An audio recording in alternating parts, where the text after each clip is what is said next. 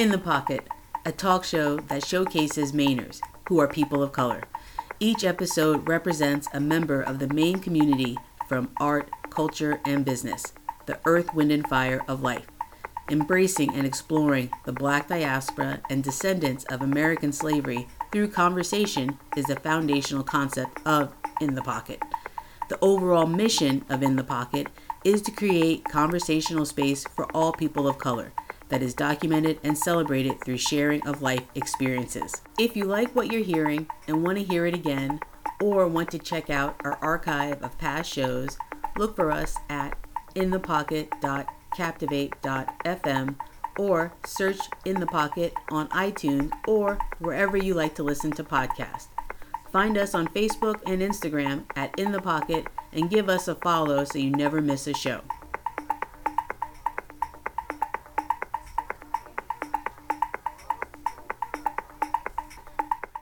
Thank you for tuning in to In the Pocket. I'm your host, Flo Edwards, and today our special guest is Yehya. I hope I have pronounced that right. I definitely slowed down to make sure I got every vowel and synonym up in there. He is really very pleasant to talk to. He is in grad school, basically doing a lot of genetic research at the Jackson Laboratory, and he is also a poet. Please, Yehya, introduce yourself. Hello, I'm Yehya. I am an Iraqi grad student now in science, so still like a baby scientist in training. And I am a first generation grad student, and I believe, I don't think anyone in my family, they're all decided to go with actual jobs. I'm just kidding. Being a grad student is a job, and so. But I have moved here in 2017 to produce grad school research. Did my master's in Boston, and then I decided I liked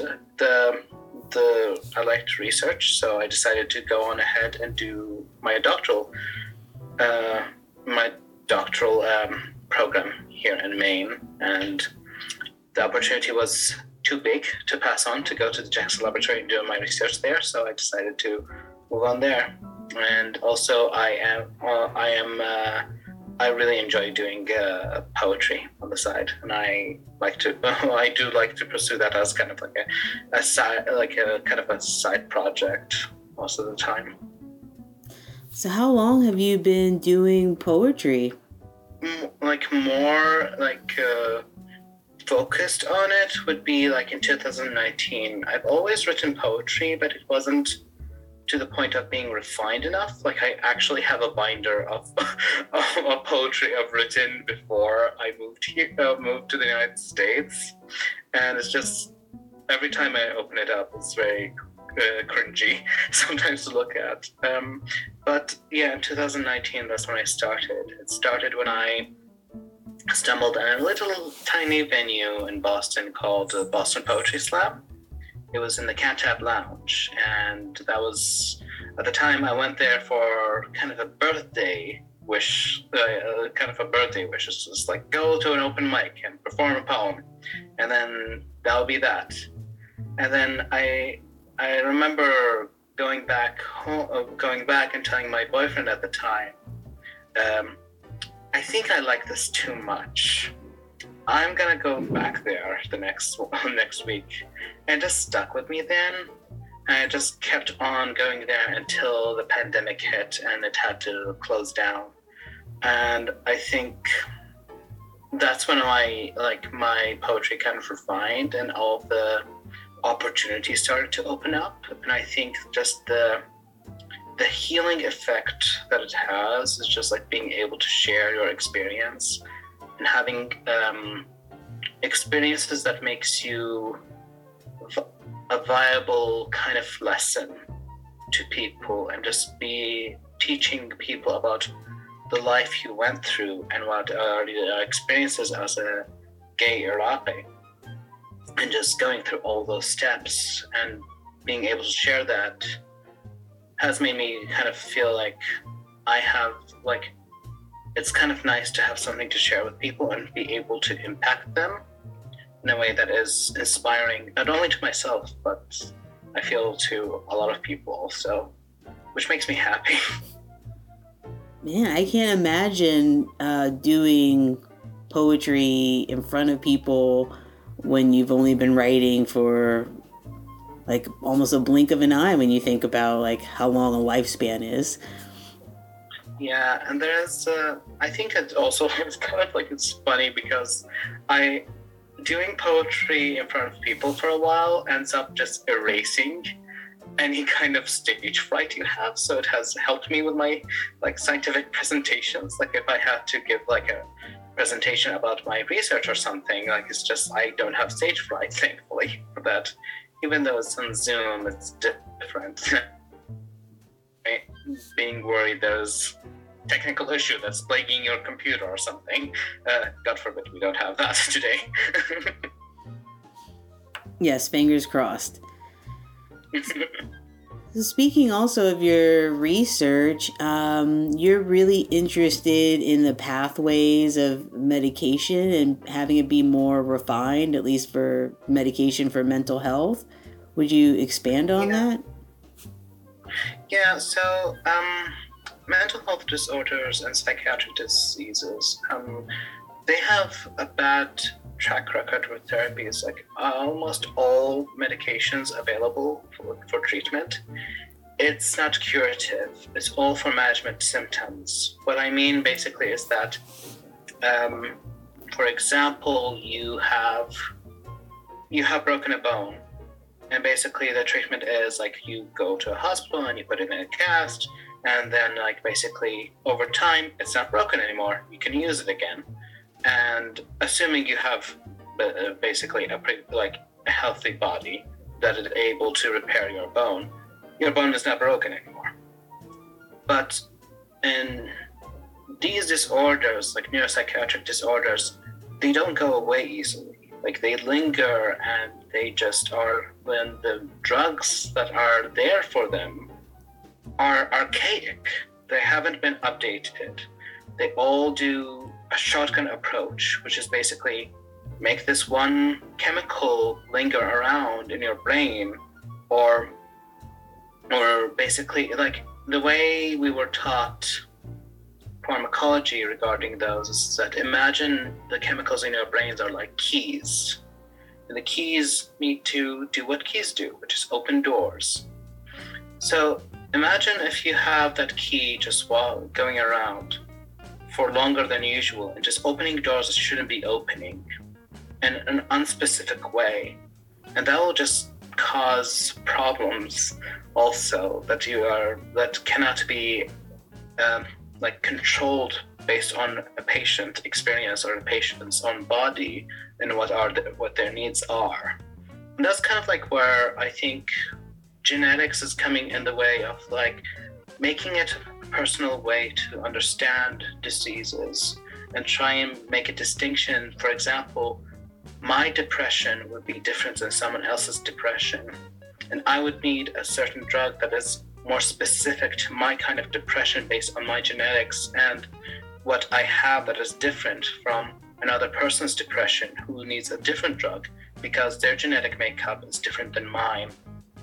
And maybe that genetic makeup can give us idea. For example, maybe it's just one key that they need help with and not like seven other keys, or one door that needs to be opened that's not opened in the regular sense in some ways. Like that's kind of the basic way of kind of like trying to relate that. But that's kind of my goal has been with coming to America, is trying to be able to contribute to that field and I was trained as a pharmacologist, and I feel kind of useless when it comes to someone comes in with like a depression, and what the doctor prescribed is like this drug that I can go on for like half an hour about the problems it has with side effects and give you like, maybe it has this benefit. Depends on your luck. So I think I'm hoping this research would just like there's research now when people are kind of more focusing on genetics and focusing in on in a more magnified way, hopefully more refined treatments can be made and researched and utilized. So the research you're doing now, does it happen to depend on one particular substance, or is it already a drug? Like, how does that research even start? Well, most of the times when you start a research, you need to start from kind of like kind of understanding from the basic mechanism of things, like how the cogs are working inside the brain, for example. And just for example, we would start from, well, this area of the brain communicates with this area of the brain to make this kind of behavior. And it has been shown in research that basically it does this behavior. Well, why is it, for example, let's say in ADHD, these two regions always show up as gets like more active or have this higher amount of chemicals in them? What is it that these chemicals do from a magnified standpoint? And saying like, if we go down to the nitty gritty of it, is this neuron, for example, is this different kind of neuron that responds differently to this chemical, different from this neuron that responds differently to a chemical, or even this neuron connects to something that is not before, or even saying like sometimes there's a crosstalk between systems. Like sometimes when we talk about neuroscience, people think we only talk about the brain and what it involves in, but sometimes there's crosstalk between it and immunity. For example, like there has been shown that people who are susceptible to infections are more prone to neuropsychiatric disorders, because sometimes it's just like there's crosstalk between our body and our brain. Like our I shouldn't say our body, because basically the brain is a part of the body, it's not detached, but basically crosstalk between the peripheral body system, this system that is outside the brain, and the brain itself. And so is that like the PNS and like CNS, like the central nervous system versus the peripheral nervous system? Exactly, but it also like goes into the vascular system, like your blood and your white blood cells, your red blood cells, and how much does get your white blood cells, like your white blood cell count, how much of it is activated, how much of it is dormant, and when is the system is on high alert, for example. Those can impact your like mental functioning. And I think we have to kind of start from a process and try to dissect the mechanism, like how the wheels are turning when it comes to this kind of physiology. So basically, how is it working? And by dissecting that, we can go back into saying, well, basically we say this kind of this particular part of the brain is having this problem because this kind of thing that it's supposed to be doing is not doing it right. So what are the things that are different that makes it not do those things right? And that's where genetics can come in, and just telling you like basically, well, we have less amount of this gene is being produced, so there's less amount of this protein being produced. And that basically you would understand that basically, oh, this protein is basically the blueprint to shape the door, if we go back to the analogy of the doors and keys. So like basically, so if the door is not being made enough, you don't have the door that key needs to open, and so that door is not able to do what it's supposed to do. And then from there you can basically try and figure out keys that can open that synthetically. So I I don't know if that that helps with that, but that's the kind of way I can explain it to someone who is kind of like kind of a 10 minutes overview of what kind of research looks like, going from like the ground level all the way to making a drug. It's a complicated process, and at least it goes through a lot of steps before we can go and say, okay, we can put a flag on this disease and say we conquered it. So in the research, you're just looking for better keys versus trying to create more doorways or synapses? Yeah, I think that's the right way of saying that. It's just trying to find a better key, like basically a better, even modifying the keys themselves so that basically you can say, okay, I got the right key here to basically influence that door. Although this kind of like is a bit leaning towards simplistic, which is like sometimes we have to go there with science to communicate it. It's just sometimes it's not a key even. Maybe it's something else. Maybe it's something that is not related to the brain. Maybe it's something that is related to the immune system. Like maybe there's something else, like your parts of the blood is not making it, like because there are some nutrients in our blood that goes into the brain. It gets filtered basically and then goes into the brain and the cerebral spinal fluid. Maybe some of the nutrients just don't go there, and all of us have been focusing so much on the brain that we're missing this whole entire body that is doing all these things that can be different. Yeah, research sounds like the largest rabbit hole that you can go down.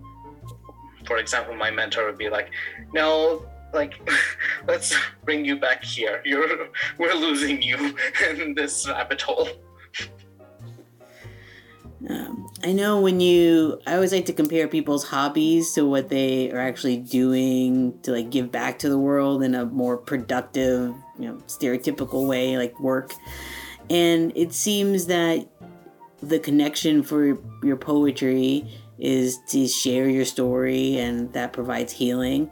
And your research is another way to provide healing, or more accurate healing, with the medications that are out there or could be out there. Yeah, it's an interesting take on that, and I can definitely see the connection. Sometimes it's just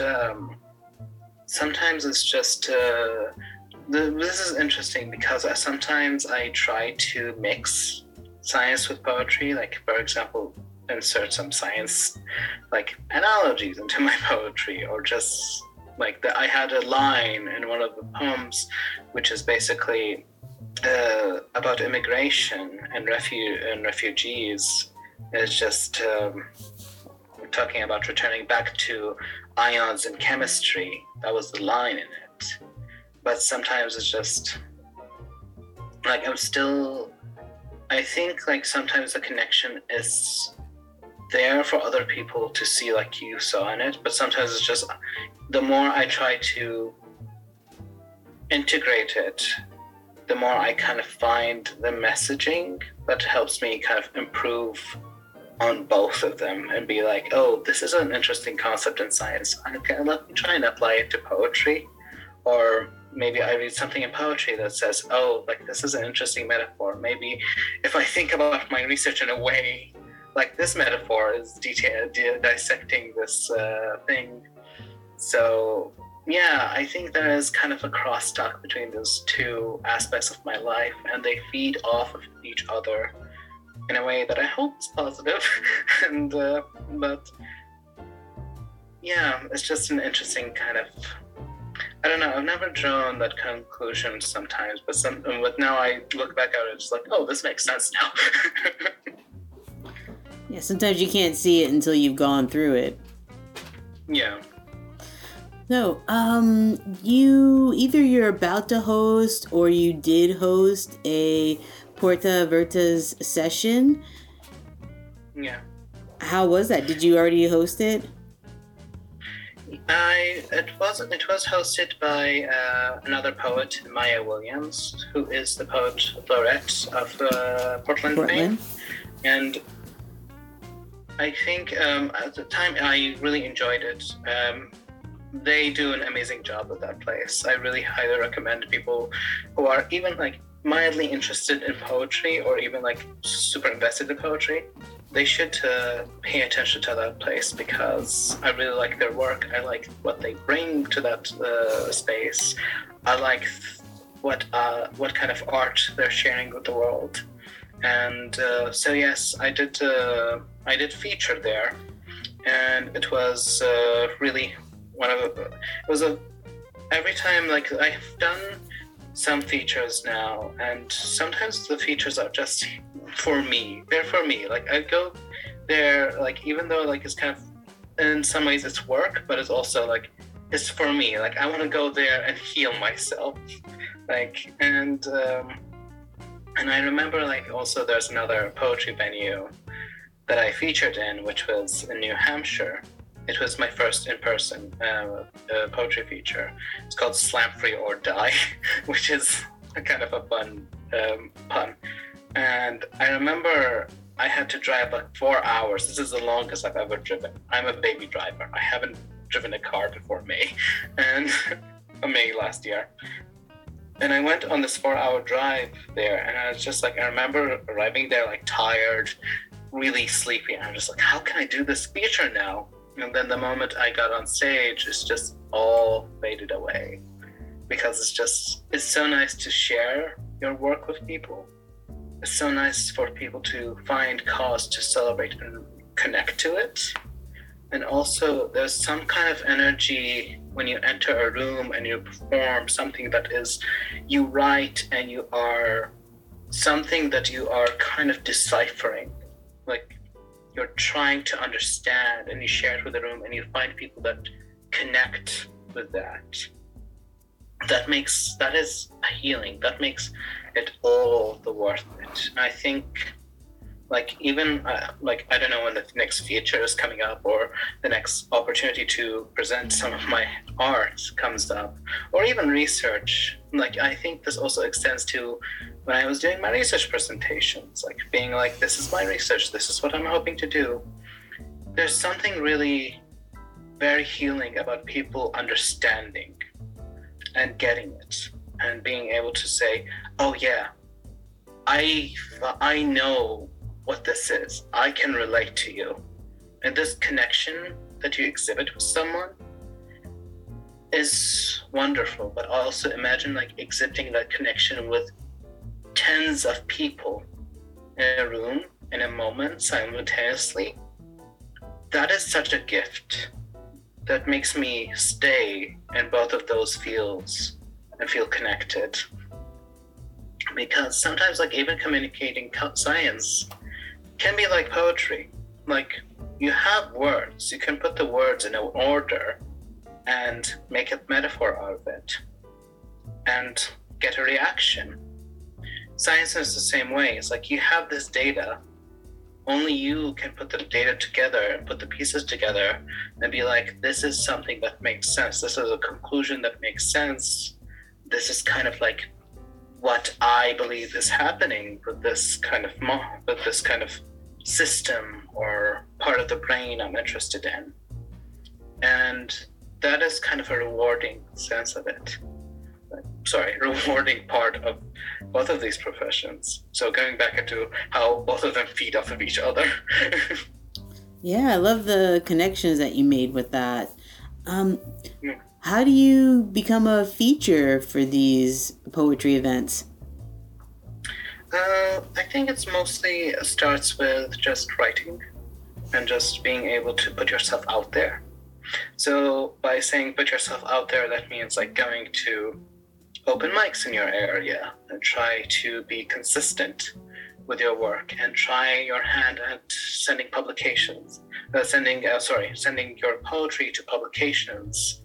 And also I was lucky enough in Boston because Boston Poetry Slam had these like slams that they do, which is basically kind of like poetry competitions, and so I had a lot of leeway into just going there and just being able to perform in settings that it was just like some teams were competing there from New Hampshire, from other places. So I could, like, for example, FEMS had people from all over the country to compete in, and that was in Boston, in Cambridge, Massachusetts.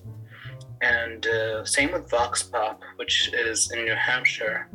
So that is something that I would recommend people to try. I'm still kind of like I don't get booked. I don't know, that's not the right word, but I'm still a kind of I don't get booked as much as other poets because I'm still on the journey.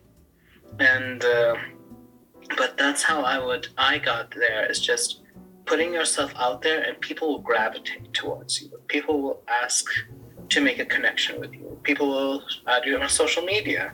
People will track your work and read it, because everyone writes different, and if you write in a style that makes people like enjoy it, it's hard to lose that.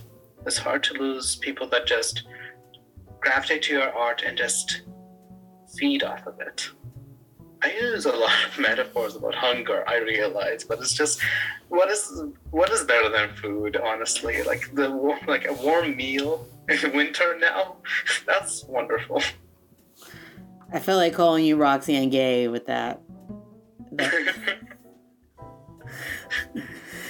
Yeah, no, I mean, I love that you express that you really do have to literally put yourself out there, show up to things consistently, make sure that you are practicing what you love, not just alone in some scary basement, but actually presenting it. Thank you for sharing that, all your research experience, your poetry experience. Yeah, I've had a great time. People at In the Pocket would love to reach you. What's the plug?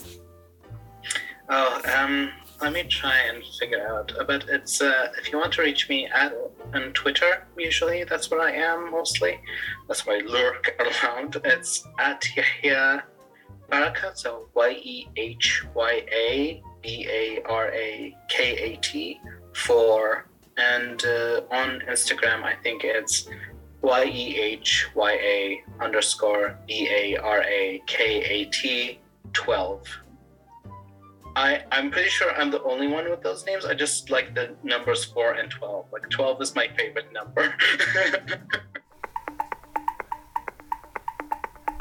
If you like what you've heard and want to hear it again, or want to check out our archive of past shows, look for us at inthepocket.captivate.fm, or search In the Pocket on iTunes or wherever you like to listen to podcasts. Find us on Facebook and Instagram at In the Pocket, and give us a follow so you never miss a show.